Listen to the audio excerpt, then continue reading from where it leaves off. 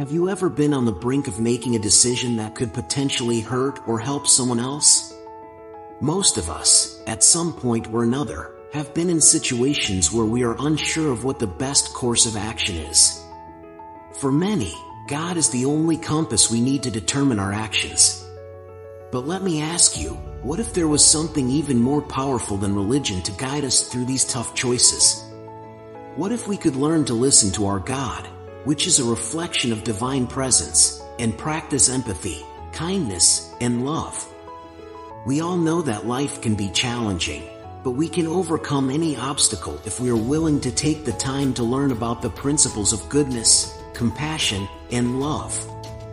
These are the very qualities that define God, and by tapping into them, we can become better versions of ourselves. So, whether you are young or old, rich or poor, religious or not, it's time to start living in a way that's true to who you really are at your core, a being of light, love, and grace.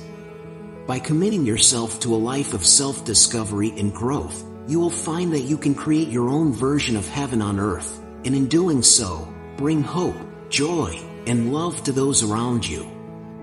Want to manage money? You have to learn about money management. Midas Manifestation can help you. Get $10 discount through my link in description, and many more free resources link are also available in description. Make sure to check out. So, let's make the most of the time we have on this beautiful planet and unlock the inner divinity that resides within us all. Watch this video and learn how you can become the best version of yourself possible, because at the end of the day, that's what God wants for you. If you're still listening, listen our other episodes, follow our podcast, subscribe our channel on YouTube to watch our video, and make sure to check out Midas Manifestation and free resources. And thank you for listening.